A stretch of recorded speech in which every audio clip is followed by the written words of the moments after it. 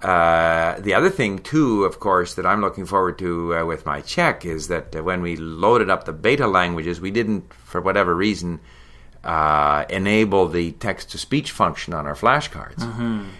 I really enjoy going through our flashcards with text-to-speech because seeing it and then hearing it helps to reinforce it. Yeah. And so I'm looking. That's hopefully this week that'll be up on the site. So I'll get even more out of the flashcards. Mm-hmm. Yeah. I think that's great too. Is that an interesting thing for me in Korean was for a long time I just listened and I didn't do very much reading. I was a very lazy reader, and so I found when I would read texts that you have this sub voice that every time you read something you're saying it in your head, and when I would say a word in my head, I'd be like, oh, that sounds really familiar. And I would recognize it from some other phrase that I'd heard or something. But I think inversely, if you don't have that listening experience or exposure or the years and years of, constant exposure to the language, then it's a huge benefit to be able to hear it and then match that. And it allows your brain to much more easily remember it. Absolutely. And I mentioned on my blog, there's research now that shows that people who have dyslexia, that is connected to their inability to hear well or to distinguish certain things about language. There is no question in my mind that listening is very much connected with reading. I mean, from an evolutionary perspective, we were listening and telling stories and listening to stories for tens of thousands of years before writing was invented. And so naturally we're more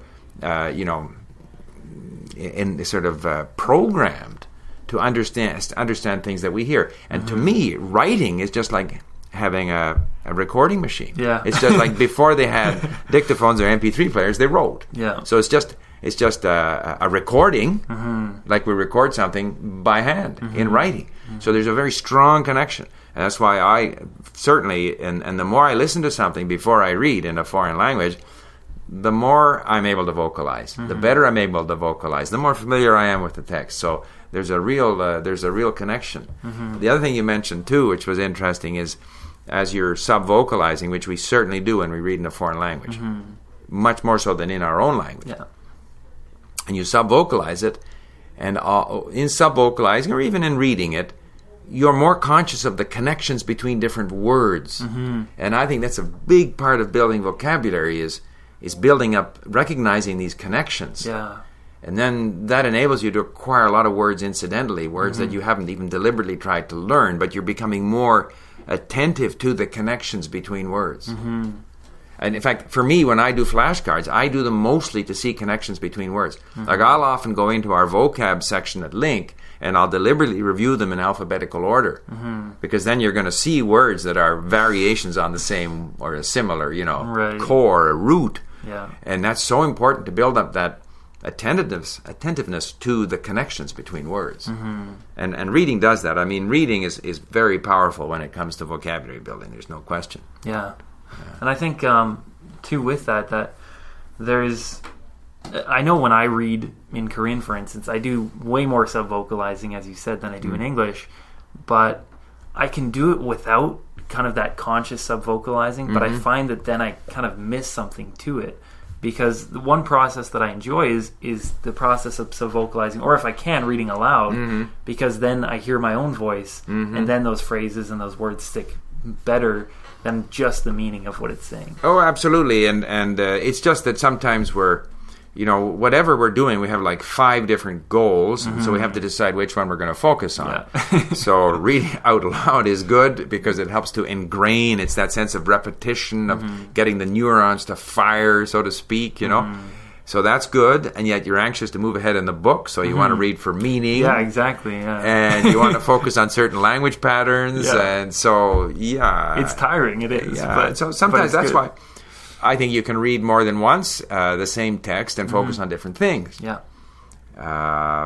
But for sure, like repeating what we hear, like I know an early stage in any language, it's often useful to walk around, doing stuff at home, repeating phrases that you've just heard, and all of this helps to ingrain these words and phrases in your mind. The problem is that we can't do it for every word and every phrase that we have to learn. Yeah. But it's sufficient. Like, I'm a great believer in a sort of random approach. Yeah. So if you randomly repeat certain words and phrases, that's going to do it. You can't possibly, like if I have to learn 30,000 words in Czech, I don't know what the number is, I'm not going to repeat them all to myself. I can't possibly do that. Right. Similarly, I can't possibly review all the words and phrases that I'm saving. But even if it's done on a random basis, and even if it's not scientifically programmed, spaced repetition, like, I'm sure that's very effective, but I don't think it's necessary. I think it's also quite helpful to do things on a random basis. And to me, the main thing is just to do things that you enjoy doing, that are convenient for you to do. If I had to sit down every day for 1 hour and religiously review all my words, I wouldn't do it after a while. Yeah. So I think it's important to tell people, if you are disciplined enough to do that, go for it. I'm sure that's very effective. But if you're not disciplined enough, or if you don't have the time to do it, don't worry about it. Yeah. Even if you're doing it sporadically, it's going to help you. The main thing, though, is to make sure you spend the time. So today you're more motivated to read on because you're interested in the subject. Some other day you're more motivated to read out loud. The third day you're motivated to do your flashcards. As long as you're spending time with the language, you are, in fact, going to improve. Yeah, and I think that's touching on a good point, too, of the accessibility of language learning. Because a lot of people, I think in a traditional approach, you think you need to spend concentrated time on it every day. And a lot of people think, well, I can't really, juggle that many things in my life. If they have a family, they have kids, they have work, they have other things that they have to attend to. They think, well, I can't possibly learn another language.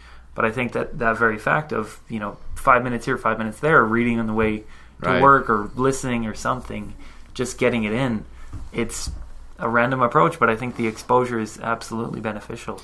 Well, yeah, I mean, we see there are people on YouTube who talk about how they spend 6 hours a day learning languages, and they do learn them, and they're good at it, and that's commendable. Yeah. And I know that when I studied Chinese, I went at it, very intensively, 5, 6, as many hours as I wanted. I was paid; that was my job. I could spend 5, 6, 7, 10 hours at it every day.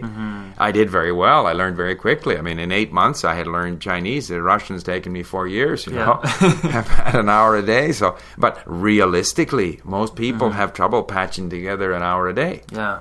So, but if you're a full-time student, obviously you can be much more methodical, thorough, you should be more disciplined, all those things. But people who aren't in that position can still learn. Yeah, and I think that's it. The joys of language learning are not reserved just for the few elite who have, 4 hours free a day, right? Exactly. Yeah. So, insofar as learning a language from scratch, I'm very happy with my Czech, and I have the impression now that we have Arabic, Polish, and Dutch up there as well. The Dutch, I think, would be a breeze. I've had a look at some of the Dutch texts. I don't think it would take very long. Yeah. Between German, English, and Swedish, whatever. It's pretty close. Yeah. The Polish looks a little bit daunting. I think I might do that after Czech if I feel motivated. But I've still got to slide my Korean back in there. But the one that scares me is Arabic. Yeah. The biggest thing with the Arabic is the writing system. But, and there again, everything that we don't know scares us. Yeah. Anything. Like I drove down to California. Never driven down to California. It seemed like an awfully long way to drive. Now that I've driven down to California once, my wife and I went down and enjoyed ourselves there in Santa Rosa. It's no big deal now. Yeah. Because I've done it. Yeah. And I think if I got started with Arabic and started writing those little squigglies from right to left, once I get used to it, it's just the fear of the unknown. And I think that's a big factor in language learning. It's that fear of the unknown. Yeah. Czech is a breeze. I've done Russian. Okay, I've overcome the first hurdle. Chinese, having done Chinese, Japanese was a breeze. Even Korean was no big deal because I had done the Chinese, the characters. I was into Asian languages, although they're not related languages. Arabic now is like from nowhere, like it's wow. But it's just a matter of getting started. Yeah. Getting started, doing it. So, and I think that's the thing too of having the confidence in the fact that, like you said before, you read a text in Czech, 3 words.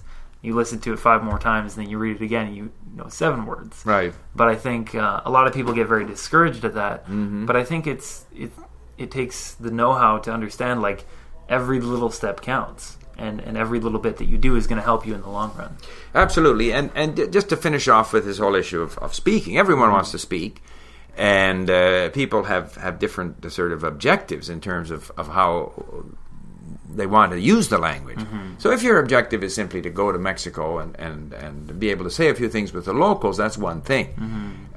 In which case, yeah, you start doing that. But I must say, in the case of my Russian, I know from experience now, I mean, I manage quite well in Russian, in speaking. And yet, overwhelmingly, my activity has been passive. Not because I don't want to speak, but because there's no one to speak to here. Yeah. And I can't program my day around finding people to speak Russian to. Yeah. And there's no guarantee that at a point in my Russian where I can't communicate very well, that some guy that I meet in a shopping center is going to want to sit down and have a cup of coffee with me just to amuse me, you know. So I'm confident that in this process, in my Czech, that as long as I keep letting the words flow in, I don't have anyone to speak to, but I'm building up my vocabulary, passive, but it's going to start converting itself to an active vocabulary. And when I have the opportunity and when the need arises, I will stumble and stutter and struggle, but I will eventually be able to use many of those words. And of course, the more I speak, the better I get. So obviously, people should speak when they have sufficient confidence in their vocabulary, or when they have the opportunity, or if their goal is to use it for simple social situations. By all means, speak. But I have the confidence in terms of what I am doing in Czech now. Yeah. That what I am doing is going to enable me to speak. I don't feel a need to speak now. But if and right now I probably couldn't say anything. But I would say in a month, if I hear someone speaking Czech in a store, I may just say my 3 words of Czech and then run, because I won't understand what he's saying. Anyway. Yeah. Okay. All right, so we'll starting wrap it up from scratch. There we go. Yeah. Okay. All right. Thanks, Alex. Thanks for listening, everyone.